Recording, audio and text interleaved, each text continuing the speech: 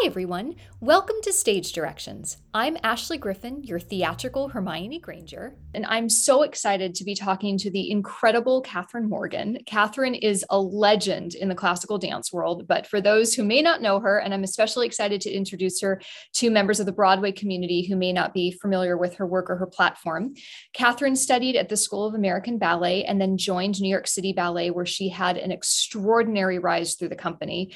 She danced roles like Juliet, Aurora, and the Sugar Plum Fairy, all but right out of the gate, and was promoted to soloist just 3 years after starting as an apprentice. She's appeared on The Today Show, won the Ween Award, the Movado Future Legends Award, and the Janice Levin Award, and has gone on to dance as a soloist at Miami City Ballet and guest with many companies across the country.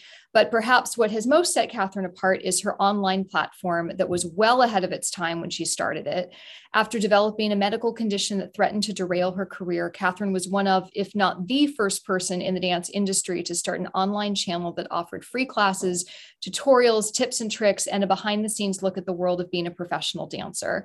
Not only is she an extraordinary teacher, but she is a mentor, and true inspiration to an enormous, diverse online community, and she's working to change the conversation about mental health, sizeism, and training within the artistic community at large. I'm especially excited to delve into the dance world today with Catherine. I started dancing when I was 2, and I'm still a serious dancer.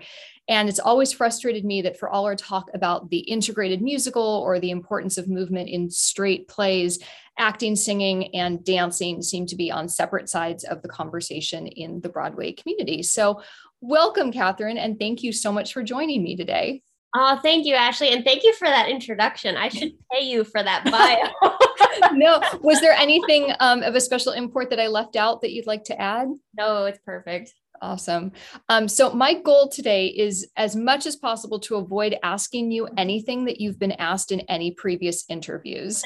And I would strongly encourage our listeners to check out all of those wonderful interviews and your YouTube channel, because there's a lot of really important things that you discuss, and I think that everyone should be aware of. So the first thing I'd love to start by asking you is, can you share a bit about your story of starting your online platform? And I know it started long before COVID and became something of a paradigm, but you were kind of the first one to do it. And how did that come about? It's funny because I had just left New York City Ballet and I was very, very ill with my autoimmune condition at the time. I don't even know if we had diagnosed it yet. I think it was still in the holding pattern of I didn't know what was wrong. And I was really, really tired and really not doing well and just sort of depressed. And when you're at home and sitting on the couch and feeling sorry for yourself, what you do is you sit and you watch YouTube videos. At least that's what I did. And I'm sitting there watching Makeup Guru after Makeup Guru. And it suddenly clicked in my head, there are no ballet dancers. Where, for all the yoga classes and the fitness and the makeup and the lifestyle people, there were no ballet dancers. Maybe the occasional 12-year-old who started a channel, but nothing like from a professional. And then I thought, well, I got nothing better to do, because at that point I was still trying to maybe get back in the City Ballet. I didn't know what was happening. I had saved a bunch of money, so I didn't feel the need to have to go immediately get a job. So I was really fortunate in that. But I just started, I was like, well, let's get a camera. Let's see what happens. And I started with videos here because at the time I was very ashamed of what I looked like. And I just was not happy with my body. So I started with this, and then it gradually turned into ballet classes, and it gradually turned into tips and things. And now that was 2014. So it's been 7 years now, and it's just exploded, and it's become a whole platform for me to talk about things and address issues. And I'm still doing the classes, but now I'm also back dancing. And so it's been a way for me to showcase my own dancing without worrying about where am I going to get a gig and how, and there's a theater. If I feel the need to dance something, I have a really special video coming out on December 10th, by the way, but stay tuned.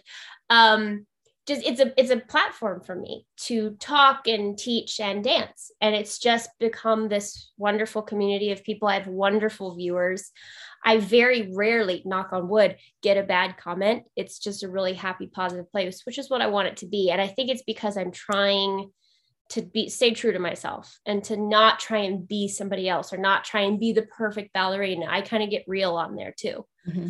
about like, this is what's happening. This is the ballet world, you know. And I think people really appreciate that, because ballet can tend to be very, oh, everything's perfect and we have to like, you know, and it's so not what it is. And I think that doesn't work in this day and age anymore. So, yeah. And I know you've said that when you first started, a lot of people thought it was a little crazy or whatnot, you starting a YouTube channel. And why do you think they thought that? How did you respond? And how has the general feeling about this in the dance world changed? And why do you think that's happened? My mother was one of them. Oh, She was no. like, what are you doing? Oh, She's no. like, YouTube, you're going to film yourself? That sounds really dumb. And recently through COVID, she finally turned to me and she was like, I get it now. Mm-hmm. I get it. Yeah. And I think people, especially a lot of my colleagues, a lot of ballet people, again, there's this vision of smoke and mirrors, of everything has to be perfect and seamless, and we're these ethereal beings. And I was pulling back the cobwebs and pulling back the drapes on that. And I think people were slightly scared. They were like, I don't know if this is a good idea. She's going to ruin the ballet world. Yeah. We're not supposed to give hints and tips and tricks, because I remember being 11 and no one taught me how to sew or tie my point shoes. It was sort of just like, figure it out. And so everybody was slightly worried. 7 years later, now everybody's like, oh, I love what you're doing. It's so good. I think it took them a while to like catch up to it. But it's just such as ballet companies, especially now, most of them have their own YouTube channel, because they realize it's a way to get what they're doing to the masses. Not everybody can afford a ballet ticket. Not everybody can fly to New York and see New York City Ballet. So it's a way to bring it to everybody across the world, really. Yeah. How has your channel changed the most over the years? And where do you think it found its niche, and what's made the most impact from it? Because what I love is you almost have two branches of what you do. You have like the actual practical classes and things, which I do all the time. I use them for warm-ups before shows. They're amazing. And then you have also the stories. And like you said, you know, pulling the curtain away a little bit and getting real and things. So where do you think the niche for you sort of has been, and where that is now? The surprising thing for me is, I thought when I first started it, I thought it was going to be, my biggest audience was going to be 13 to 21 year olds. I'd say over half of my audience are adults. And I love it. I love that there's this whole group of people who just, they're not trying to be professionals, but they just want to get better and they want to improve and this and that. I really think it's completely split. I don't think I fit one particular road or the other. I have so many non-dancers who watch my videos. Oh, I just wanted to hear your advice on this. Or, oh, I love ballet. I'm not a dancer, but I find it so fascinating. Or I have some people who aren't dancers who literally sit and watch the class videos just because they want to see, like, this is what a dancer does in their day. So it's really interesting. And then I also cater to a lot of pre-professionals or professionals. I've had a lot of Broadway people tell me that. Particularly the cast of American in Paris. Oh, yeah. Leanne Cope was like, I do your bar every day. I'm like, oh my gosh. So it's just, it's sort of a split thing for me. And I like going down both. I don't want to forget either audience, because I'd say half are dancers and half are not. So I can't just have it be classes, because then you alienate. I've tried to, like, again, be more inclusive and bring other people into this world. And then the videos of me dancing is really for anybody, because it's no talking. So it's this sort of like, I kind of have several paths on there. Yeah. It's so interesting to me. And I think it's opened up this wonderful world where something that I experienced. So I, from a very young age, was doing singing, acting, dancing, and I was training classically, although I always knew I didn't want to be a classical dancer. So for me, it was always very integrated. And I remember when I got to college and when I got into the, professional world of Broadway, there were a lot of musical theater performers. I'd be like, hey, do you want to go take a dance class with me? And they'd be like, oh, no, I can't do that. And I'd be like, well, why? Well, I don't know. I'm really scared of it. I can't do it. And I'm like, well, would you rather like be embarrassed in class or be embarrassed when you inevitably have to do a dance audition? And they're like, we just don't want to like deal with it. And I think that one thing I'm so excited for people to use your channel for is that it could be a great way if dance is something that's important to what they're doing or interested in, but it's sort of a gateway to exploring it and not feeling like you're on display in front of a bunch of people. Yeah. And I don't know, I guess what would you say to any musical theater people out there who might be scared of dance, or they don't necessarily think it's their thing, or movement hasn't really been a part of their vocabulary, as somebody for whom it is the primary way that you express yourself? I mean, I'd say all are welcome. I mean, I do various levels of videos. I do like, I'll have beginner classes on there and intermediate. So you can start there and build up, again, with no judgment. I say that all the time in my videos, even not just necessarily that no judgment because there's no one there, but don't judge yourself. I do it intentionally, and people, I sort of just integrate it in there. Like, all right, no judgment, you push play. That's the first step. Yeah. Like you showed up. And so I think anybody's welcome. And if you want to use my videos, I've had some people use my videos for like a whole year before they feel like they can go and take a ballet class, because again, the ballet world is geared that way. It's very elitist. And so that's sort of the goal. I want you to feel like you could gear up to go in person, because as many classes as I do, there is nothing like in-person training. Yeah. That's the most important thing. That is really important. But that's the whole point of my videos, is you can do it without anybody judging you or watching you, and ballet is big time mental. So dance in general. So if you can break that barrier with my videos, then you feel comfortable to go to class. So yeah, anybody's welcome. Why do you think that fear exists in a way around dance that it doesn't seem to in quite the same way with other things? Like, I don't hear people specifically being like, oh, I'm absolutely petrified to take an acting class. Although I'm sure people are, in the same way that I hear like, oh, I couldn't step into a dance studio. I think there's that sort of bar of perfectionism, especially with ballet. We're trying to be perfect and have the line and the feet and da. And with acting, I feel like when I hear people say, oh, I took an acting class and we explored and this and that, I'm like, that's not ballet. Yeah. So, like, you're either pointing your feet or you're not. So right. I think there's that like very, very defined parameters in ballet. Like, we all know what it should look like. Whether or not it does is a whole nother story. Right. But I think that's part of it, especially with dance, is you know when you're watching it what it should look like. And so with acting, it seems to me, again, I don't know a lot about it, but there's many different avenues you can take. It's like how it's not the acting, but the reacting. Right. But with ballet, it's just, you fell over on the turn, so there's this, like, I have to be perfect in dance. And so I think that's why it scares people. Yeah. One of the things that I think is so great about your platform is you also do offer private virtual classes. And one of the things I always found so interesting with my training is that dance is kind of the only one of the triune of, musical theater things where, unless you have a lot of extra money to get private training, all of your training is in a group setting. When you're a singer, unless you're in a choir, all of your training is one-on-one. And when you're an actor, it's pulling people out to work one-on-one with them. But with dance, it's always in a group setting. So there can often be frustrations about, well, am I making improvement? Am I doing this right? I don't know, because there's a lot of general comments. And so I also love that you do offer virtual private classes as well to work one-on-one in a safe space. I do, especially for adults. I have more private adult students, and sometimes they just want to get on there and talk. Sometimes they just want to get on there and work on specific steps.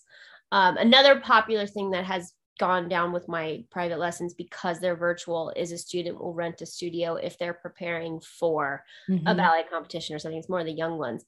But with adults, I think what I'm seeing, especially when they go and take class, not a lot of ballet teachers take them seriously. Yeah. And so they feel like either adults are treated like, why don't you know this? Or they're treated like, oh, they're just here for fun. And I had an adult student say to me once, and I will never forget this as long as I live. She was like, can I explain something to you? I said, yeah. She's like, you play the piano, right? Meaning me. And I do. And I said, yeah, I love it. And she said, do you want to get better? I said, well, yeah. She said, do you want to be able to play different pieces? Do you want to like be as proficient as you can possibly be? I said, yeah. She said, do you want to become a concert pianist? I said, no. She said, that's me. That's me with ballet. Yeah. And I was just like, oh, they want to get better. They want to improve. They want to be taken seriously. They don't want to do it professionally.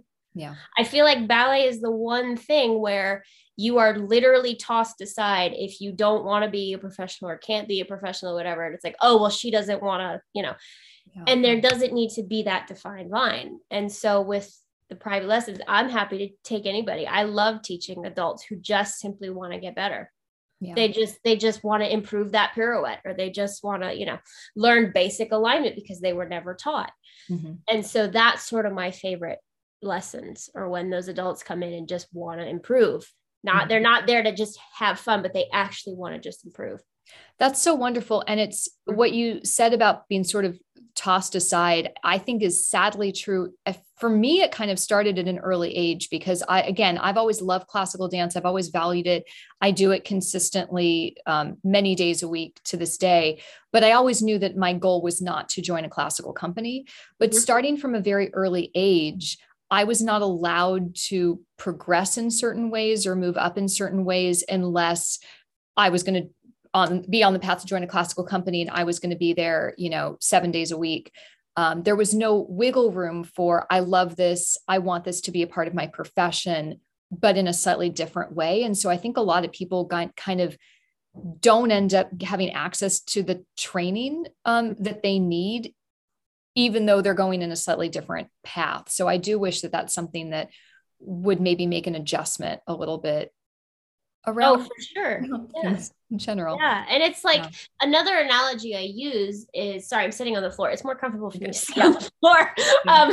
Dancer problems. Another analogy I use is like when you play sports in school. Mm-hmm. Does every person who swims in school go on to the Olympics? No. Yeah.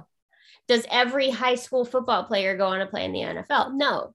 But they work their hardest and they want to get better and they want to do their best. Doesn't mean they're going to do it professionally or want to do it professionally. Right. So with ballet, it's such a different thing. It's like, oh, well, she's never going to be a dancer. So, yeah. And they just get brushed aside, and it's part of the toxic culture of the ballet world. And I would be like, well, I'm here like 3-4 days a week, but I also take singing classes. And I'm also, I grew up in LA, so I was working professionally from a young age. And I'm like, I have a shoot, or I have a show that I'm in, or I have an acting class too. And it doesn't mean I want to, this to be any less. Mm-hmm. And the interesting thing is, on the flip side, I feel like sometimes there's a prejudice that exists in the theater world as well. I know when I got into college and whatnot, and everybody had to take dance, it was very much geared toward people that had never done a step touch in their life. And I got kind of a lot of flack for looking too much like a dancer. Mm-hmm. Now, not to say that I want to show up looking like a ballerina to every dance audition or audition I do, like certainly not. I want to, have access to different modes of physical expression. But if anybody was a serious dancer, it was strongly criticized that wasn't a good thing. And it wasn't like a tool that you could use.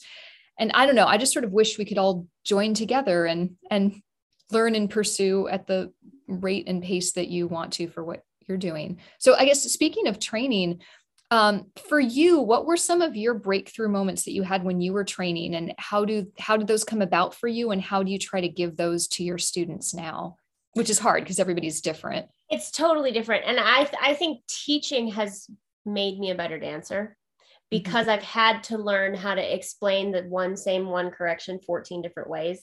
Yeah. And until somebody clicks it. And so for me in my own head, I'm like, oh, I should listen to that advice. That's interesting. And so for me, it's common sense, really. That's my basic way of teaching, that I think, again, the ballet world gets very like, we have to be like this. I'm like, if you're following this way, go this way and it will be straight. It's fun. So I think part of the just sort of breaking down ballet a little bit in terms of more common sense practices instead of like the Balanchine method or the Vaganova method. The whole point of ballet is technique is technique. All those different things are styles. Mm-hmm. They're not techniques, to be totally honest with you. An arabesque is still an arabesque. A tendu is still a tendu. A pirouette is still a pirouette. Now, the way you take off and the way you land, mm-hmm. that's the style, but it's all one technique. So for me, once I had that, and it was like, oh, all I have to do is change a couple of things, but still a pirouette, if you're off, doesn't matter what style you're doing, you're going to fall. Mm-hmm. So it's really taking that away and teaching them alignment. I'm huge on alignment. I'm huge on, staying over your supporting side. If you're pulling off your supporting side, it doesn't work. These little tiny fixes that hopefully help people. And that has nothing to do with Balanchine, Vaganova, classical, whatever. And that's helped me in my own dancing. Growing up for me, I struggled the most with articulating my feet and my turnout. And it was like little things like a teacher telling me rotate from the back of your leg or use your inner thigh, or just those little muscles that when you're younger, especially I see it with the younger ones, you say, wrap the inner thigh, they don't understand what you're talking about. Once I found those muscles, it was like, oh, I get it. But it takes a while to find it. So that's how I try and structure, is saying different things. Instead of just saying pull up, I'll say, think about getting 3 inches taller. If you could be 3 inches taller, what would you do? And they all go like this. I'm like, there you go. Don't worry about ribs in and just be taller. And it works. So I try and get rid of that complicatedness around ballet and simplify it. That's wonderful. And speaking of all the different techniques and styles, I'm curious what your thoughts are that now with this new online access to teachers around the world, how do you think this is going to change style and technique with future generations? Because, it used to be that, if you went to SAB, you learned the Balanchine style, and then that's what you did. And now, you can be virtually taking from you, and you can be learning from the Royal Ballet, and you can be taking from Maria Horova and doing the Vaganova style. And do you think that it's going to change at all with maybe blending the techniques or styles a bit, or how do you think that might look moving forward? I think it's going to help because we're already realizing with these young dancers who are trying to get jobs, you can't just be a classical dancer anymore. You can't just be a Balanchine. Like even at City Ballet, we did Sleeping Beauty. We did, Royal Ballet is doing Balanchine. Royal Ballet is doing, Wayne McGregor, and I don't know if they do Forsyth, but they do like different styles now. You can't, like, you're not just going to go do Swan Lake at the Royal Ballet anymore. And it's just the same with many, many companies. And so it's only going to help. The more diversified you are as a dancer, the better.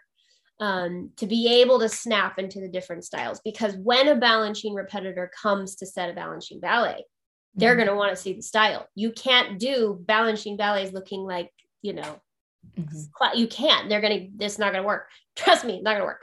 So you've got to be able to like switch it. And the more, it's sort of like being a triple threat in the Broadway world, the more diverse you are, the more employable and the more useful you are. And so I think it's just going to help, to be honest. Do you think at any point there might become a blurring of styles to some degree, unless you're like specifically doing a Balanchine ballet or a Macmillan ballet or whatnot, that it might start to blend a little bit in things where it's not as specific?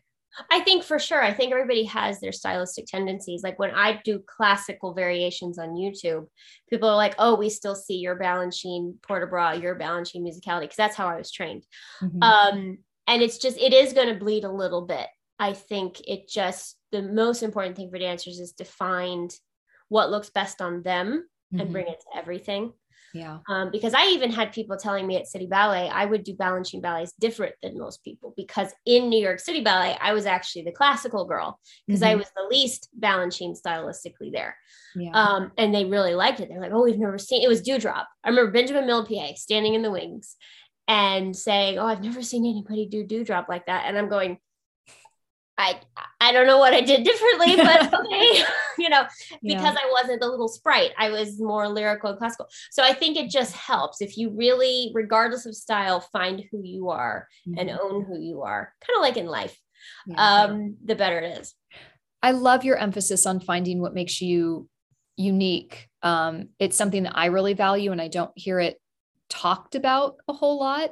And I just finished reading that new book, ABT Plus, where they talk about when Gelsey Kirkland started training with David Howard, and she would say, I want to look like this dancer. And he'd be like, well, you have short arms, so you're not going to look like them. And it's like, well, no, I have to. No, we're going to figure out what looks best for you. And I love that that's something that you really emphasize with your students in your training, because I feel like it, especially in the dance world where your career peaks so young, when you're still at that stage of wanting to impress people or wanting to look like your heroes. I really love that this emphasis is now changing a bit into finding what makes you special and unique. Oh, totally. And I went through that same thing as a young dancer. I wanted to be Wendy Whalen. Mm-hmm. I wanted to be whomever. And people were like, you look nothing like Wendy. And Ashley Batter was the other one. Like Ashley Batter's this like short, she can like out jump the guys. Like she's just ridiculous.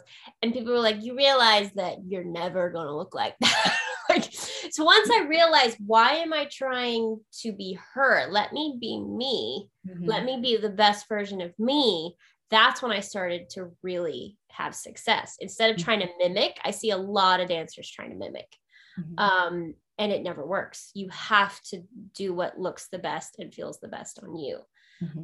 And that's when I started to own my classicalness at City Ballet. And it served me very well. Mm-hmm.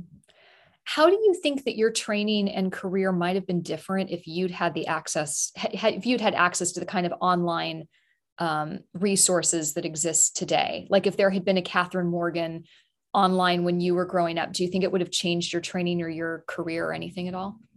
I don't know. First of all, I would have been obsessed because I said this on YouTube, like when I was younger, all we had was like Dance Magazine, Point Magazine, Dance Spirit. That was it. Mm-hmm. And I would like put it over and over and over any little thing I could get.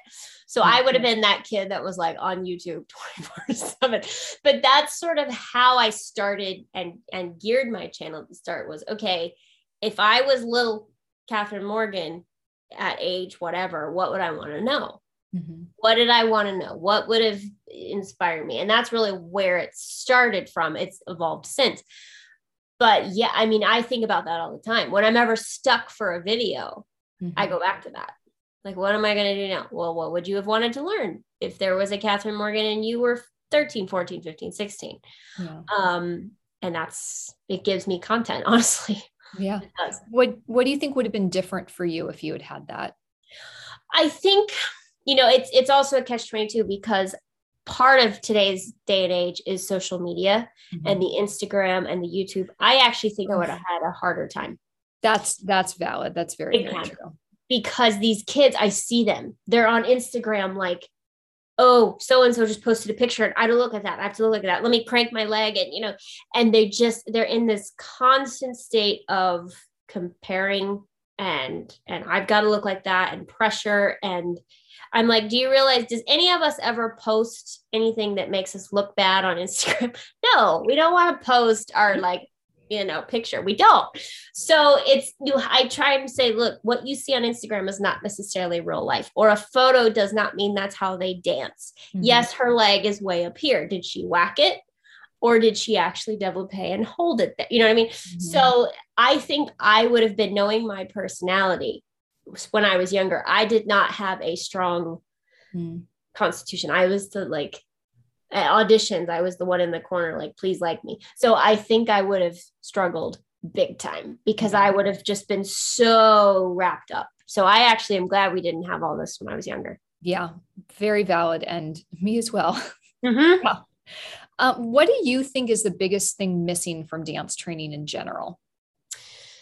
The mental side. Mm-hmm. The mental side. I think, again, we so worry about what it looks like. And teachers have no concept of, especially with teenagers, mm-hmm. their mental part of things, their mental health. You have to be, I try and be very mindful. My fiance does as well, because he's on faculty at Ballet West Academy. He tries to be very mindful of, okay, she's 16. How do I address this the right way? Yeah. How do I not send her down the spiral hole of, and into her own brain? So it's just being aware, and a lot of the old way of thinking was, well, I shouldn't have to worry about how I say something. Well, you do now. You have to worry about how you say it. You have to be very mindful of, these are young kids. They are growing. They are developing. You can't run them into the ground. They are not professionals mm-hmm. yet. Do you know what I mean? And even with professionals, you need to be careful. We all need to be more mindful.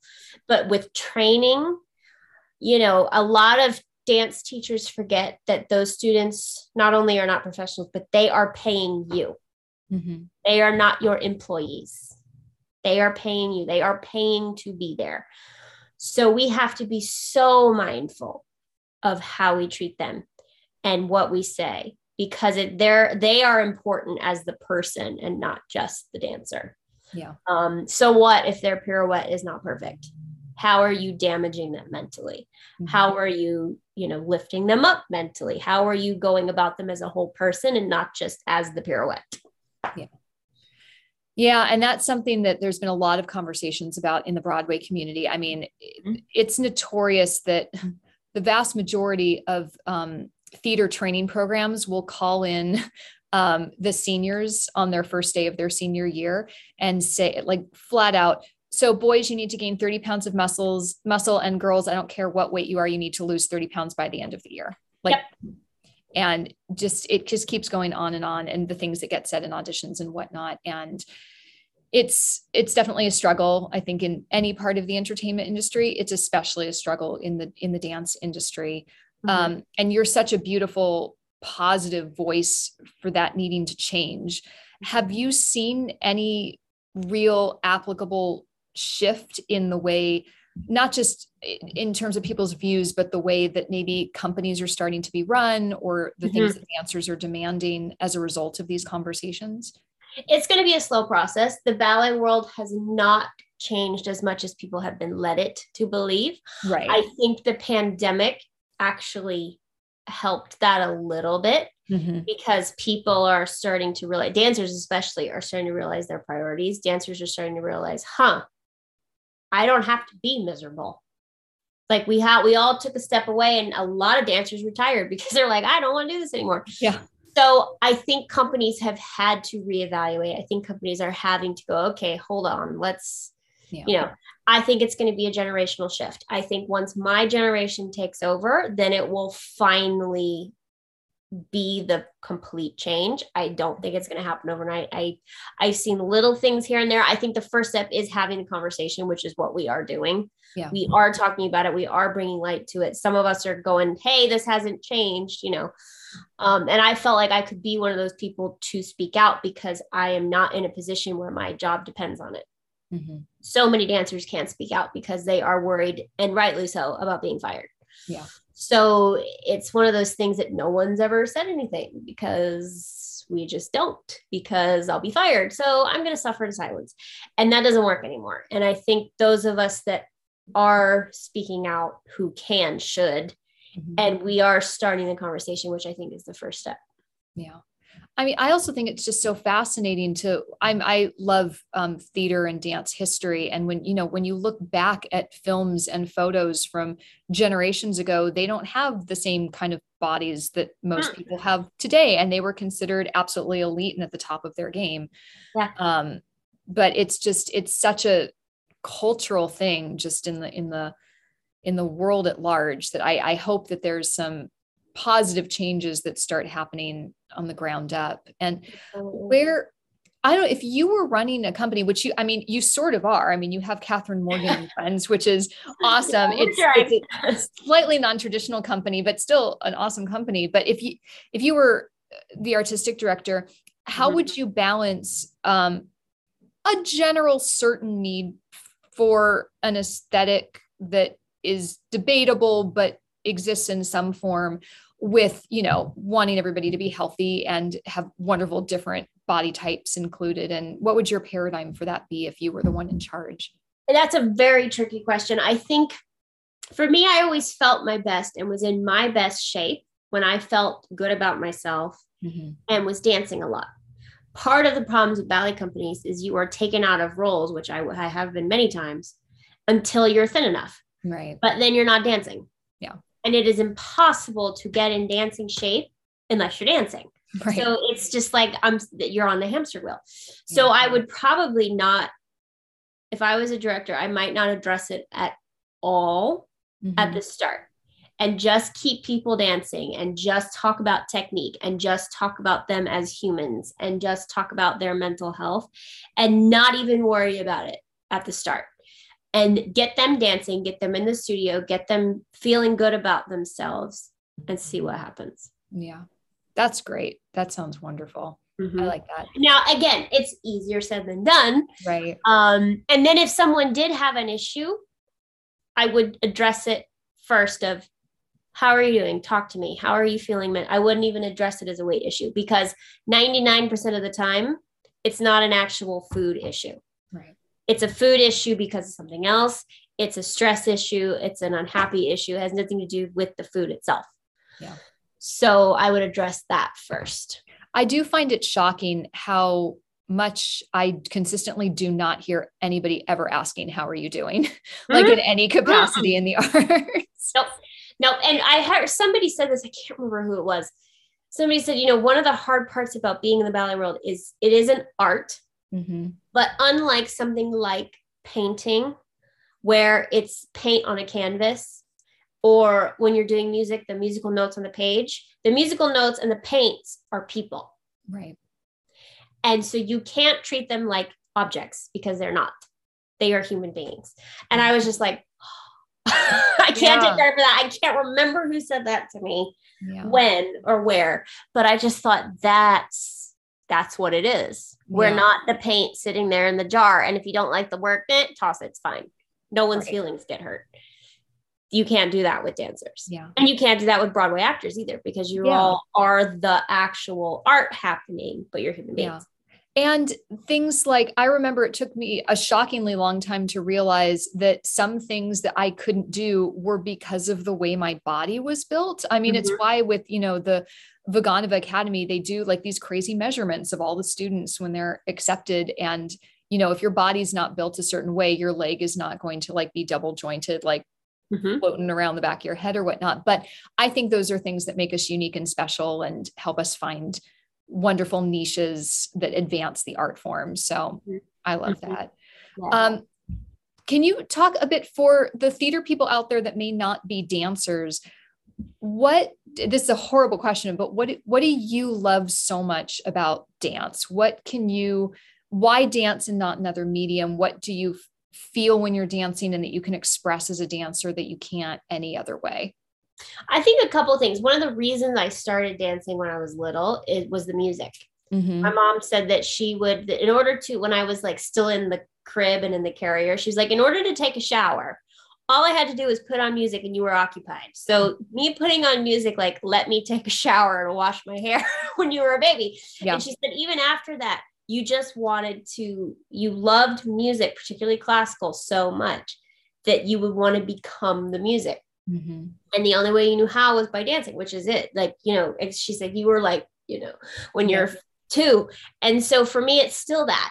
For my favorite ballets are the ones that are my favorite scores. If it's a score I don't like, I can't get behind it. I don't feel as drawn to it. So for me, it's the music. I was also very shy as a child, and ballet was sort of my way of expressing myself without getting in trouble. You can be very open and whatever on stage without offending anyone, by saying anything or aggressively doing. So it was my way of expressing myself too. And it still is. It still is my way of expression, and just music and becoming the music. Now, I know that you do play piano, but why do you think that love of music and becoming the music translated for you into dance as opposed to wanting to become a classical musician? I think it was the movement. I think I didn't want to sit. And I think it was moving. It was, the actual activity part of it, the body move, you know what I mean? Like, it wasn't just fingers or sitting or play this way. I needed to like move. Yeah. So. And has that changed at all in any way for you over the years as you've matured as a dancer? Not really. I mean, my best roles were always the acting ones, like Juliet or something with a story. Yeah. It's again still my way of expressing myself. Like Black Swan is so much fun. Yeah. In Swan Lake, you get to be the bad girl without anybody getting hurt. It's great. Yeah.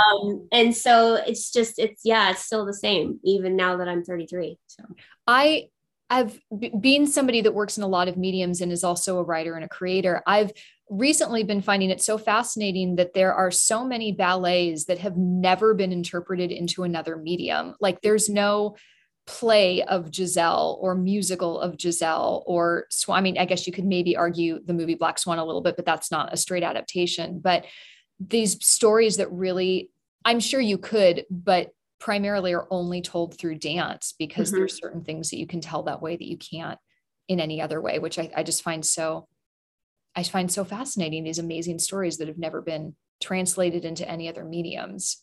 It's true. And I actually had a Broadway friend explain it to me once. He was like, in a show, when words aren't enough, people sing.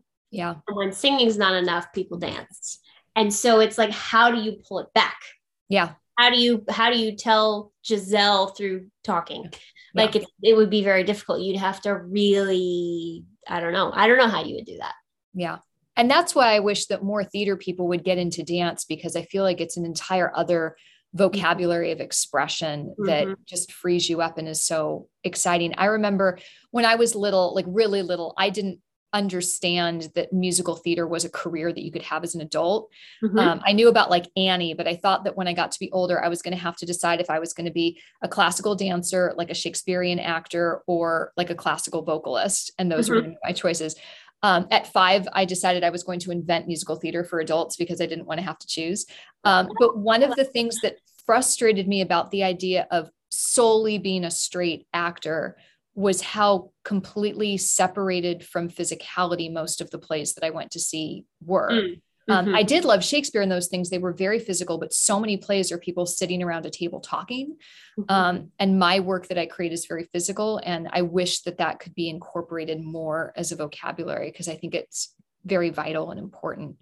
And speaking of acting, did you have any acting training as part of your training coming up? Because you're a beautiful actress, and I wish that acting was more incorporated into dance training. Thank you. No, I didn't. No, I mean, and part of it is that that's how I was trained to act. Like with ballet, you cannot speak. So you figure out real fast how to tell it through your eyes, how to tell it through looks, or, whatever it is. If you cannot speak, you have to have it read somehow. Yeah. And so it's just, I guess the acting was part of the rehearsal process for us, and how to say something with your eyes, how to say something with a look or with a gesture, because you have no dialogue. Yeah. So the steps are our dialogue. How for you do you balance the storytelling part of a role with the technical requirements? Because it's something I find challenging in every role that I do, whatever the medium. But, there's sometimes when you just want to be lost in the acting, and then there's very technically difficult things that you have coming up. So how for you do you balance that and wanting to hit both as strongly as you can while not being in your head? Luckily, something like Juliet is more about the acting. It can be as technical as you want it to be, but that's not what the audience remembers, quite frankly. So for me with Juliet, I forgot about the technique. I would really be aware of it in rehearsal so that it became muscle memory. Dancers rely a lot on muscle memory, so that when you get on stage, you can totally forget about the technique. Yeah. And just be in the story. Because I remember shows where I was not in the story and where I was worried about the technique did not go well. At all. Yep. And it was the ones that I was completely like, whoa, what just happened? That was the best show I had. I remember actually Robbie Fairchild, who is Broadway, American in Paris, big star now. He and I got thrown on together for Romeo and Juliet. We were not originally partners, but mine got hurt. So 3 hours before the show, we were like, all right, you guys are on, good luck. Was Robbie the one who dropped you down the stairs, or was that someone else? No, that was Seth. Go listen to Katie's podcast. It's a wonderful, wonderful story. Oh, that's funny. It was fine. All was well. I was supposed to be dead at that point, so no one knew. So anyway, but Robbie and I got thrown on 3 hours ahead. And there was no ballet master available, no coach available to rehearse us. So they were like, go to studio and figure it out. So we were like, okay. So we intentionally decided that we were not going to rehearse the acting. We were like, let's go through the technique, mechanics, this lift. Okay. There were like 3 different versions of the balcony pas de deux. All right. Which one do you do? All right. You do this step or this step. Okay. And then we intentionally did not touch the acting and left it totally spontaneous. Best show I've had. Best show I've ever had.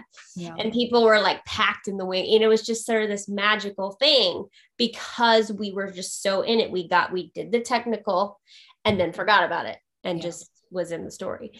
So, yeah. Do you find that any of that is missing from the training that you see your students get? Because I find that dancers are able to do the most incredible things that like you never would have even dreamed of like 50 years ago. But I know you really care very deeply about artistry, but I feel like there's an artistry that sometimes goes missing with that. And I see it in young students all the time. Go ahead. Sorry. Oh, no. And just how you would suggest taking steps to rectify that in general. I think people forget that 90% of the audience doesn't know whether you do 5 pirouettes or 2 pirouettes. Like they have no clue. Like take my parents, for example. They don't know. Like they have no idea, but they do know if they go to any ballet and some dancer is not in it. If some dancer is just like this, but technical, they want to be moved by the story. The audience wants to be moved. And so I think there's such a focus now because dancers are required to do more and more and more and more and more tricks than ever before, that the artistry does get lost. And it's sort of this like, let's pack as many things as we can get in. And you know what, if the artistry is not there, it's fine. Yeah. And I'm kind of seeing it in things like figure skating too. Yeah. How many quads can we do? How many, and it's like, yeah, there is an element of the artistry that gets forgotten about. Some teachers are good about bringing it back, but I know like when I judge ballet competitions, if a girl comes out and does the Black Swan variation and like turns a million times, but does it like with no expression, I'm like, all right, next. Like, I don't care. I don't care how many pirouettes you can do if you don't become Odile. Yeah. Like become the character. Then I'm not even concerned. She did 3, 5. I don't know how many she did. You know what I mean? Like it completely changes. So I think there is a lack of that because ballets are getting so much harder. It's not just Swan Lake anymore. There are all these new choreographers emerging and they're throwing stuff at dancers and it's harder than ever before. But there still needs to be that artistry element. Yeah. Do you think competitions have negatively impacted that at all? Because you're a judge who clearly values artistry very much, but it's like you said, dance it's not all as subjective as some other things, but it's putting it into a subjective state of, you can't always judge who acted a moment better, but you can theoretically judge who did more pirouettes, which I think can be problematic sometimes. Yeah. Well, what the students don't know is the judges, we all go back to the judging room and we're just like, where's the artist? Like we're all like, what the heck? Yeah. And so it ends up being who did it better technically. Yeah. Where if somebody came out and blew the artistry out of the water, that'd be really interesting. And for us too, it's not just about how many pirouettes you do, but how you do them. Yeah. Did you cheat your way going into it? Did you do a big jump and turn your feet in before you did it? It's the articulation. The articulation and your transitions are part of the artistry. Yeah. It's not just step, whack. Do you know what I mean? Like, it's like, how do you place your feet before the big kick? Not just, so that's part of it as well, is the finesse. Yeah. And again, that's another reason I'm so excited that people have access to your platform, because I think in all the arts, I think it was Judi Dench wrote a really great article about this, that it can be elitist in the sense that you have to have money in order to train and get private coaching and get the costumes and get the plane flights to the places. And we can just log on often for us for free and get that wonderful training from you. And I hope that will break down some of those things in the future. My favorite question to ask is, what's a question that you've always wanted to be asked in an interview, but never have been? Oh, I don't know. You're pretty good at this. Thank you. I'd have to think about that. Yeah. Yeah, because, you get the usual, like, what would you tell your younger self? What would you, I don't know. I think I would love somebody to ask me a question that stumps me. I would love somebody to ask me a question like, what do you not want to hear anymore? Or what do you get tired of being asked? Yeah. I don't know. That's a really good one. I don't know if I have an answer. What do you get tired of being asked? Probably, when I have a channel of 400 plus videos and somebody says, do you have any tips on being a professional dancer? And I'm like, oh, no. Well, and that right there, part of that problem is that they want you to do the work for them. Right. And that's something I say on YouTube all the time. I can sit here and give you 400 plus videos of content. You're the one that has to apply them. Yeah. I can sit here until I'm blue in the face and give you content, but unless you apply it, that's on you, you know? So that's always funny to me, is when somebody, do you have any tips to be a professional dancer? Yeah. Yep. 400 videos worth. Yep. So, but yeah, I mean, other than that, I don't know. That's a good question. I also, again, I love how much information and content you have, and I love how much cross training there is. One of the wonderful things I take advantage of is, I remember my mindset as a young dancer was, you show up for class and then whatever the teacher does, that's what you need to do that day and whatnot. And becoming a professional, being like, oh, today I really just need to sort of stretch. And so I'll put on like one of your stretch videos and it's great. And one day I might be like, I need to cross train. I'm going to do some Pilates, and being able to customize it really for what your own body needs and being aware of your body. And I think that's just great and wonderful. One other random question I had, I know you talked about loving classical music so much. Why do you think you were so drawn to classical music from a young age as opposed to other types of music? I don't know. I think for me, I always love when there are no lyrics, because then you can kind of interpret it for yourself. Maybe that's part of it. I don't know, something about the beauty of it. I love, different phrasing and different instruments. I don't know what it was specifically, but I think it was just the sheer beauty of it and the thought behind it, and you can interpret it how you want to instead of here are the lyrics. I don't know, maybe. Yeah. Because I've always loved Broadway too, to be honest. Yeah. Like, I really have. I think you did wonderfully on Broadway. Side note. Yeah. I saw Phantom before I ever saw New York City Ballet. Like, that was the first thing I saw. Yeah. So.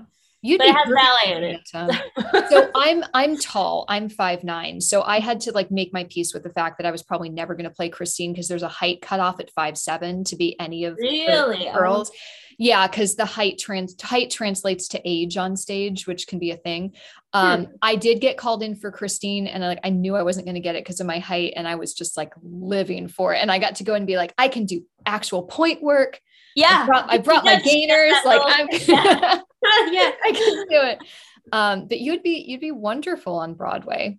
Well, I'd love to have you. Sarah Esty right now, who is former Miami, is Meg right now on Broadway. And nice. So, yeah, we know each other sort of through the business, but yeah, it'd be fun. I'm always impressed with you guys, Broadway people. Yeah. Because you do the same show every day. Like during Nutcracker, 6-week run, we were all like, I'm done.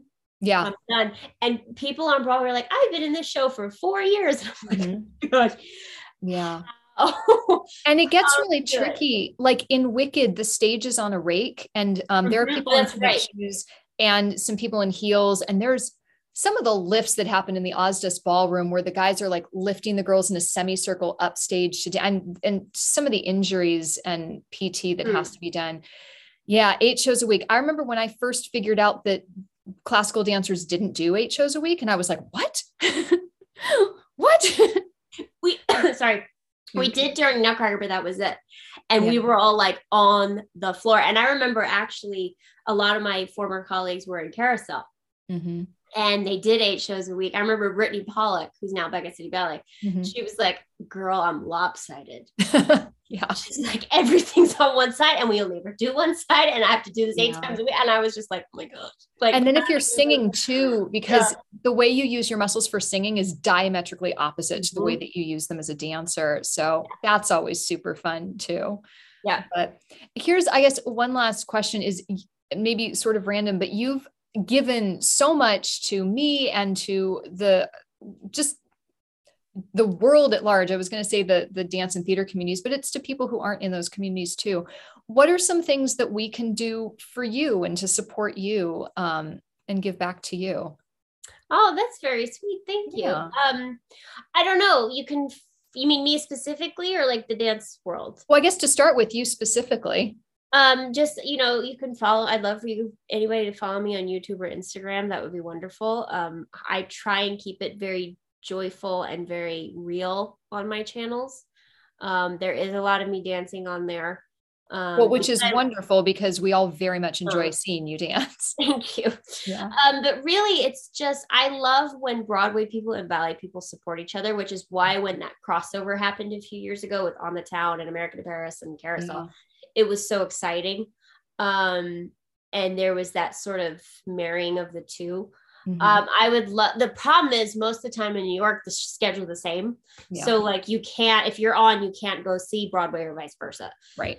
But just being more supportive of each other. I would love there to be more ballet on Broadway. I also remember I was not us having to audition for West Side Story Suite because we do the suite version of Robin's West Side Story at New York City Ballet. It's like a 20-minute condensed version, but there is singing. So Anita sings, Riff sings, and I think Rosalinda. Yeah, she sings. And we all had to audition, and it was the most traumatizing experience for most of our lives. Like just crying coming out of the room because that's not what we're trained to do. We are not trained to open our mouths on stage. I ended up doing Maria because she was the one principal that didn't sing. But it was just so much fun to not have to be perfect. Yeah. I would love more of that kind of ballets as well as more ballet on Broadway. Like, I don't know, just more marrying of the two. Yeah.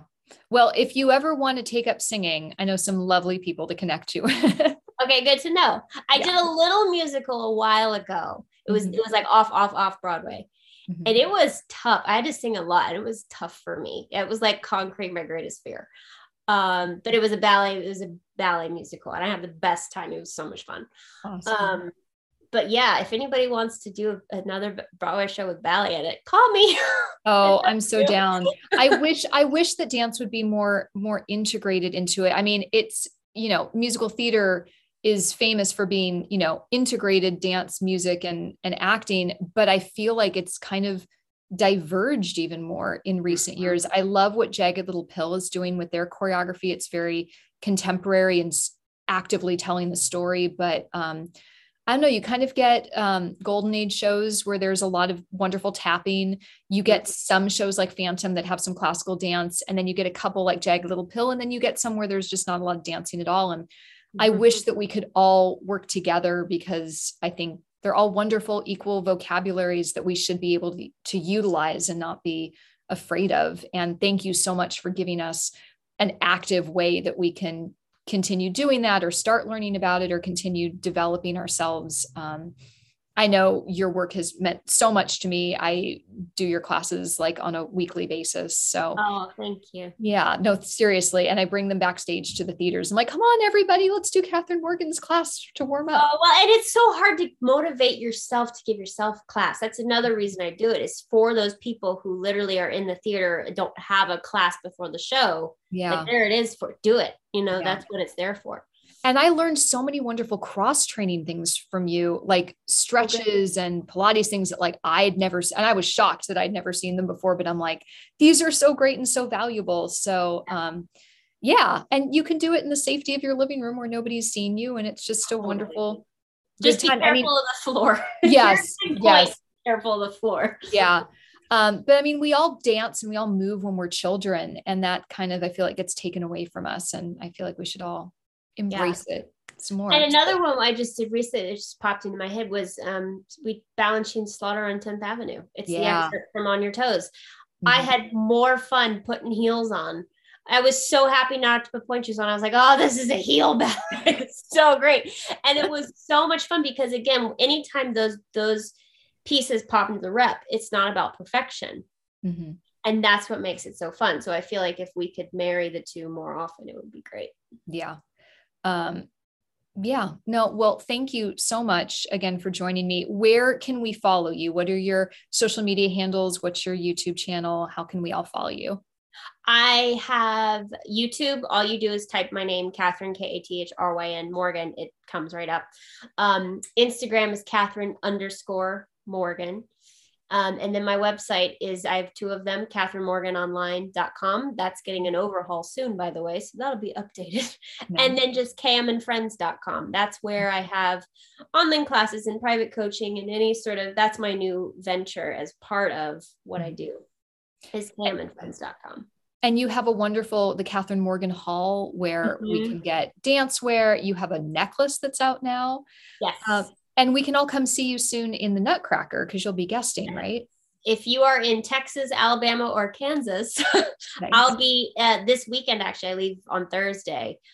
Texas A&M with Ballet Brazos. One Friday to Saturday. I'll be in Mobile, Alabama next weekend on the 11th and 12th, and I'll be in Topeka, Kansas on the 18th and 19th. Man, So, you I'm have sugar fast plumbing rehearsals with many different companies. All different, 3 different partners too, by the way. Oh my So goodness. that's a bit stressful because the heights are different. And you're just Yeah. like, okay, here we Are go. you doing the same choreo for each one? Oh, yes. That was Okay. sort of my sticking point. I was like, I've got to do the same version. Even if it's 3 different people, same version. Oh, I just took class with a friend who's doing Cavalier at like 3 different companies, and he's doing different choreography at every single one of those God bless you. companies. It's so hard to do because it's just a different pace. It's a different mindset. Yeah. Yeah. Yeah. Well, thank you so much for being you, and for being an incredible inspiration, and for just the enormous gift that you've given me and everybody at large.